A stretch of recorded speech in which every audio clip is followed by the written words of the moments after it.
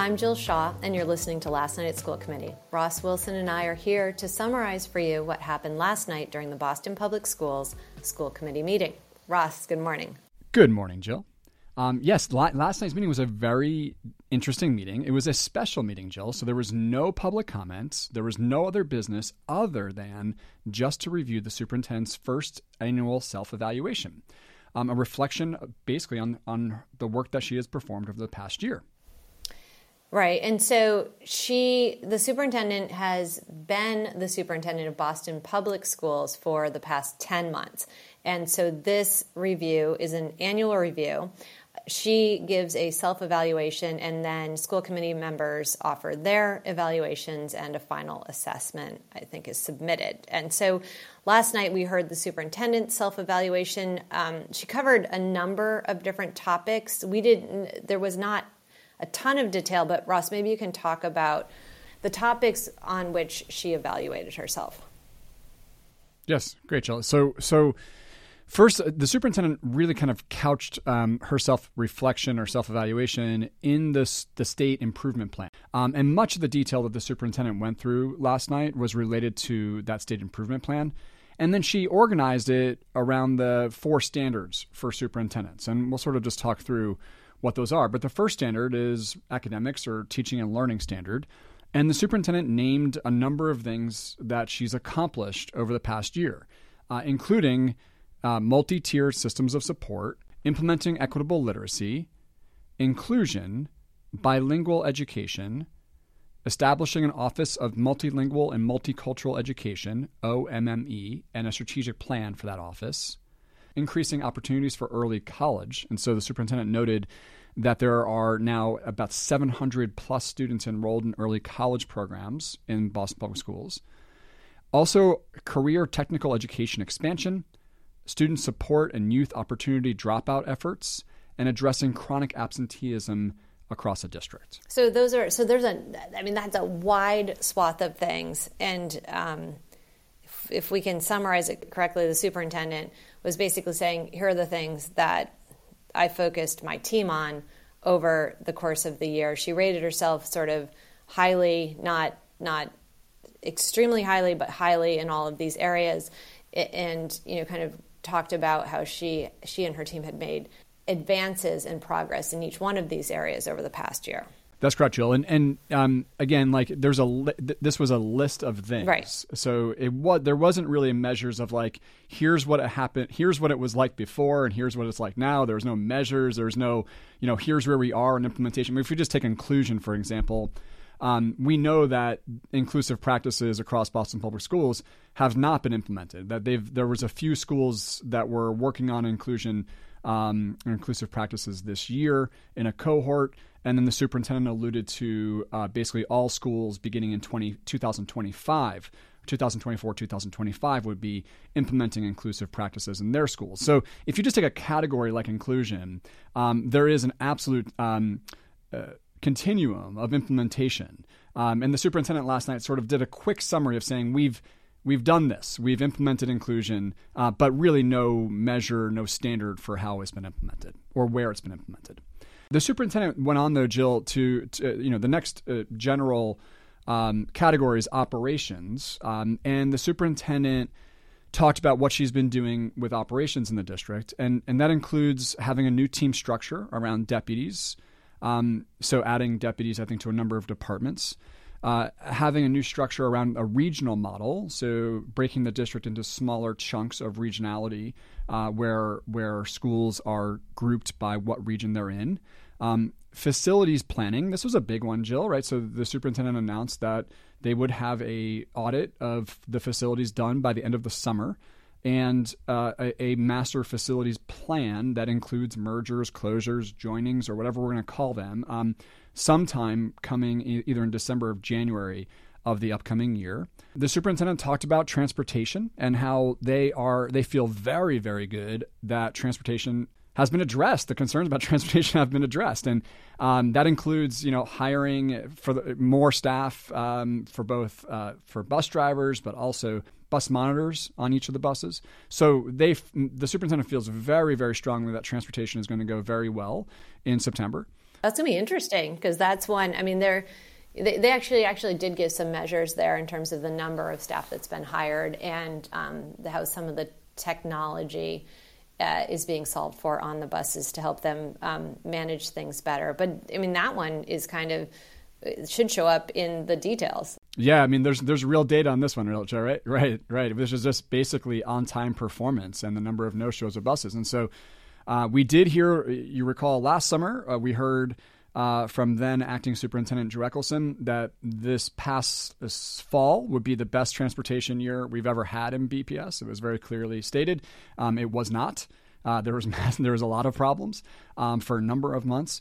But we do hear it again, that the superintendent's saying this is going to be a really, transportation has been solved for and that this should be a successful fall for transportation. So we'll be able to measure that and look at that closely come September. We also heard the superintendent talk about addressing emergency management through the Office of School Safety and Planning, new communication systems, and really a big deal here, which is labor contracts. I think they've settled over 20 labor contracts in the school system, and they'll have to start those all again because a lot of those were retroactive contracts and were settled for this past year. But all those negotiations will begin again very shortly. Next standard is around family community engagement, and the superintendent talked about how she's restructured and elevated a new Office of Equity, Family, and Community Advancement. She is working really hard on implementing school site council changes so that all school site council members, these are school-based decision-making bodies at every school, will have training around how to have school-based management. She announced that they have a new BPS family helpline. They're expanding parent mentoring and parent mentorship, and a new announcement last night again about a business partnership opportunity where the superintendent is basically saying we're going to have an opportunity for a really well orchestrated business partnership with Boston Public Schools in the coming year. And then, Jill, the superintendent announced a number of new positions that have been implemented, including operational leaders, family engagement specialists, equity specialists, district social workers, special education assistant director, human capital liaisons, equitable literacy coaches, accelerated improvement and inquiry managers, supervisors of attendance, multilingual compliance and academic supports, and restorative justice specialists. Have all been added to the school system. So as I listen to the superintendent talk about all of these different things, which is a very wide swath of things, and you think about she's been in her position for 10 months, it felt like there was a lot of cleaning up to do. Did it feel like that to you? There's a lot of things to knock down and tackle and add, and particularly it was kind of all this stuff got done. We don't know what was there before. So there aren't a lot of things to help us understand, okay, what got fixed and solved versus what got added.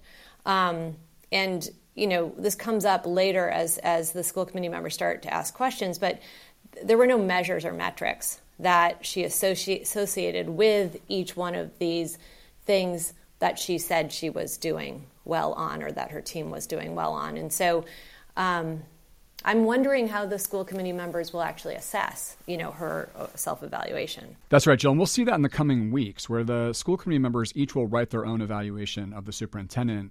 Those will be shared publicly, I believe. And at the next school committee meeting, August 30th, there will be a evaluation. The evaluation of the superintendent will be submitted. So we'll see how school committee members make sense of what the list the superintendent presented last night. But I totally agree with you, Jill. This no connection to data or metrics is really important, and how schools are experiencing the list of things, how parents are experiencing and guardians are experiencing the list of things, and most importantly, how our students are benefiting from this list of things that the superintendent outlined last night. We heard very little about students. We heard a lot about adults, very little about students. So as the meeting moved along then, school committee members posed a number of questions. The key themes within their questions were metrics and measures, and also how do all of these things that have been listed tie together into some sort of theory of action or operating plan for the district moving forward, and what is the impact of these particular advances on outcomes for kids, right? And so there was school committee members were trying to tie it back to family. and students. Their questions seem to express what maybe was most top of mind for school committee members, either through conversations that they've been having out in the field or things that they think are most pressing for the district. And then, Jill, the meeting moved on a bit more into a question and answer period between school committee members and the superintendent around the self-evaluation. And the superintendent talked about a week that the district leadership team spent over at Harvard as part of a program called PELP. It's a professional development opportunity at the Harvard Business School where major school districts send teams together to work with staff and professors at Harvard on a problem of practice. And the superintendent talked about this week and how she had more time to think deeply about where the district needs to go in terms of its relationships with caregivers and families in Boston. And that it's really important for her and the district to move from family involvement to true engagement of families. In fact, many school committee members reinforced this goal to move in the direction of true engagement, which it seemed like kind of comprehensively no one thinks the district is at now, more just interfacing rather than true engagement, including Vice Chair O'Neill, who said this. This is more common. I really hope when the facilities plan comes out, we see equal emphasis on parent and school community involvement. Mm-hmm. And when I've thought about the past couple of years, we have been top down in some of our decisions. We are saying to a school, you are moving here, you are doing this, and then communities react, you're merging, et cetera. And then I've thought when we have done school-based decision-making, and the example I think that is best is we have said we want high schools to expand to 7 to 12 versus 9 to 12, but not all of them. You tell us, high schools, which one want to expand. And a number of school communities raised their hand and said, we'd like to do it. Mm-hmm. And when I think about, potential upcoming moves or mergers, I think we're much better if we consider saying to communities, what do you think? So Jill, I thought this was interesting. We've heard a number of examples at public comment this past year about this issue around have we asked schools what they think before we make a major policy decision for their school. We've heard it around the Philbrick and the Sumner mergers. We heard it from the P.A. Shaw and the Taylor communities. We've heard it from most recently from the O'Brien School as they were told they're moving to West Roxbury. And so I think there's just a number of examples of this. And this is not a new idea to ask school communities what they think before you make a major policy decision on their school. Not a new idea, but a reminder that should be done, and these top-down decisions don't work very well for school communities. Right. One to go back to. It was sort of a reflection on how the district has been operating over the past couple of years where, families were feeling like they were just dealt a decision as opposed to being included in the decision. And it does sound like that is a key initiative of both the superintendent and the school committee to see parents and families and caregivers and students be more integrated into the decision-making process. Yeah, we'll see if it plays out in the meetings as we go forward this year. Jill, also Vice Chair O'Neill asked about equitable literacy and whether or not the district's focus in this area will improve student outcomes and close achievement gaps. And the superintendent responds by saying they got to deal with the achievement gap before kids get to BPS and really deal with it in pre-K and starting with kids who are age 3. One of the best ways to not, to close a gap is not to create one.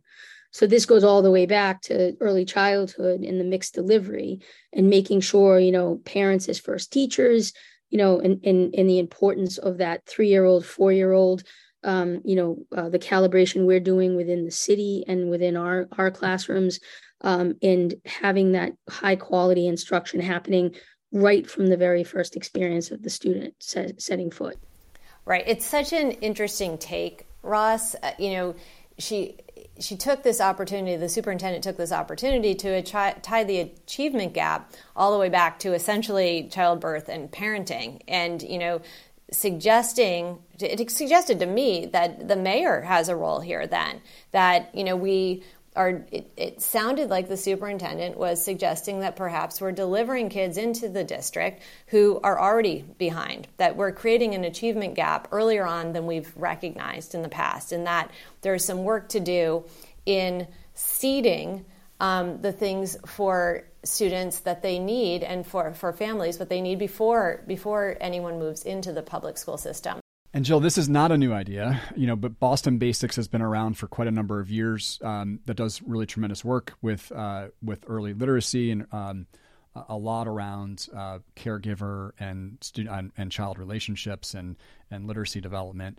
Boston used to have a lot of programs at schools for early childhood, and these programs, I'm not sure if they still do have these programs going on in schools where before a child comes to BPS, they do lap time, they do fun stuff with their caregivers in schools. And of course, Jill, we've been hearing about K1 and K0 and expansion of these programs for years. And it is time that we have a really coherent program. And this will, as you note, falls to the mayor to help make this happen. Right, because you're talking about offerings, and absolutely there have been offerings and theorizing and implementations and some opportunity for some kids, but the statement that the superintendent is making is, look, the best way to cancel out this achievement gap is to not let it happen. And are we really as a city arming caregivers and parents and community members with what they need in order to make sure that all children are fortified before they enter the public school system? And if they're not, what are we going to do to change? And this has always been the chair's kind of she articulates these goals often. What are we going to do to shift early elementary and elementary school implementations in the direction of making sure that every child has what they need to have the same sorts of outcomes? It's an important topic, Jill. It's another big piece of work that I think this is not only the school system, but as you noted, the mayor and the entire city needs to do this work together.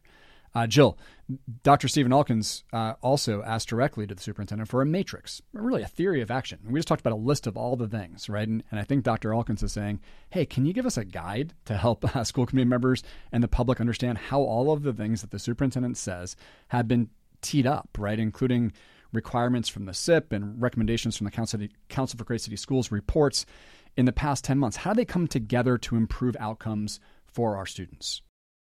To think about in conversations as we call you or do anything that we need to do to get more information from you over these next few weeks is, for me, thinking of sort of like a matrix of connectivity around like your theory of action, right? Mm-hmm. That I can see it sort of connecting to the requirements of the SIP, the requirements of, alignment with the Council of Great City Schools, but also then the alignment with us as a school committee.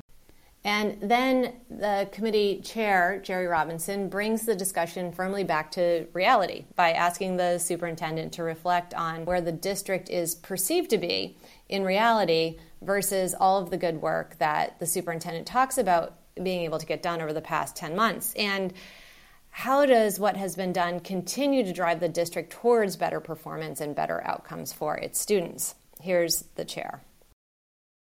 How do schools see themselves holding themselves accountable for this? Because it's not been unknown for us that we've got schools that are failing, and people walk in those schools every day and walk out, and those schools still fail. What is that sort of personal urgency or change? I know we're investing more in professional development. Some of it is mandatory, but what other ways are schools themselves sort of taking their small piece of this and recognizing if we don't have it at 120 schools, we're not going to have it in a district? And the superintendent responds by asking the school committee to look at the realities of what the district has been through over the past several years. Turning the ship will be slow and methodical work. I think staying with the change and the transformation that we're pushing, that for leaders is one of the best things we can do to get traction. When we start making all kinds of, we tried this for 2 years and it didn't work, we're going to switch to this. Or a new superintendent comes in, we're going to abandon all this and we're going to switch to this. That's what has happened. And so for the leaders to actually have multiple years where they can focus and refocus on the same things and keep traction matters. Right. So I think it's a good point, right? The look back is important. It has been sort of a tumultuous time. We've had many superintendents over not so many years. The district has changed and shifted quite a bit. The superintendent also referenced the pandemic and, how we're now past it, but that was certainly created a rocky playing field for a little while. So, it makes sense, right, Ross, that, it is important to do a look back and to understand that the district is shifting away from many different transitions over the past several years. And, additive was the pandemic to some degree. And so she's really trying to move the district out of that tumultuous kind of nature and back into something that is more steady, or that seemed to be what she was implying. The one thing that didn't get discussed very deeply last night was the last page of the superintendent's self-assessment. We'll post the self-assessment on our summary, but she talks about 3 areas for improvement. So these are things that she wants to work on more deeply. Right, Jill. So there's a 20-page self-assessment that was reviewed last night at the school committee. 19 of those pages were a look back on all the things that happened in the school system that were positive. And then on the 20th page is a look ahead around areas for continued growth. And let me just talk about those for a moment. But typically in a self-assessment, Jill, you would use it as a time to set goals for the upcoming year. And I believe this is what the superintendent was intending to do. But again, remember, we talked about this previously. Goals should be SMART, right? Specific, measurable, attainable goals. We should be able to measure if you have been successful in reaching that goal. So let me just read the first area for continued growth the superintendent noted. Developing a vision beyond family and community's involvement to one of authentic family and community engagement. It seems like, Jill, that's something that came out of the Harvard PELP conference. It seems like a logical thing to do, to move from involvement to authentic engagement. I would love to know what that means, like in tactics or in like measurability. Like how are we doing that? And how are we ensuring that it happens? So what does the implementation look like? The superintendent also noted in her conversation last night that at PELP, at this Harvard conference, it was discussed like it's easy to come up with a theory or a vision, but it's much more difficult to actually implement that and to see it in action in schools. And I would argue this is one of those that's easy to state and hard to implement. The next area of continued growth the superintendent noted is continuing to and evolving a communication strategy and plan that is proactive, not reactive, inclusive of and for all stakeholders, and both effective and dynamic. Again, on the surface level, I think I can agree, like we could all agree that those are all things that make sense. Like we should have good communication. No measures, no tactics, no information about what is the problem, how is it being addressed, and how will we measure if it's gotten better. So no baseline data, no clear goals, no measures. And Jill, the last one is working to develop strong working partnerships with the school committee, city council, the mayor, city agencies, state agencies, and the Boston business, post-secondary, and community-based and nonprofit partners to maximize resources and opportunities across BPS priority areas. I mean, that's such a wide swath of things, right? But for sure, there was discussion last night about how partners and the business community and, kind of anyone who wanted to peer in at all had felt like they were being shut out for several years now. And so she's well, Jill, look, it sounds like an admirable goal. I think if I understand it correctly, there's a lot in there, a lot of commas. And I just don't understand like how you measure that, or how the school committees can understand what the superintendent's goal actually is, or how they can hold her accountable. So I would really encourage the school committee members here to push for clarity, push for measures.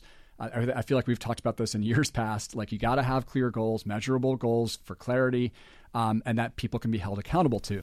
Well, also tie it to a plan, right? Like if you're going to re-engage all of those people, then explain how it relates to all of the initiatives that you have underway.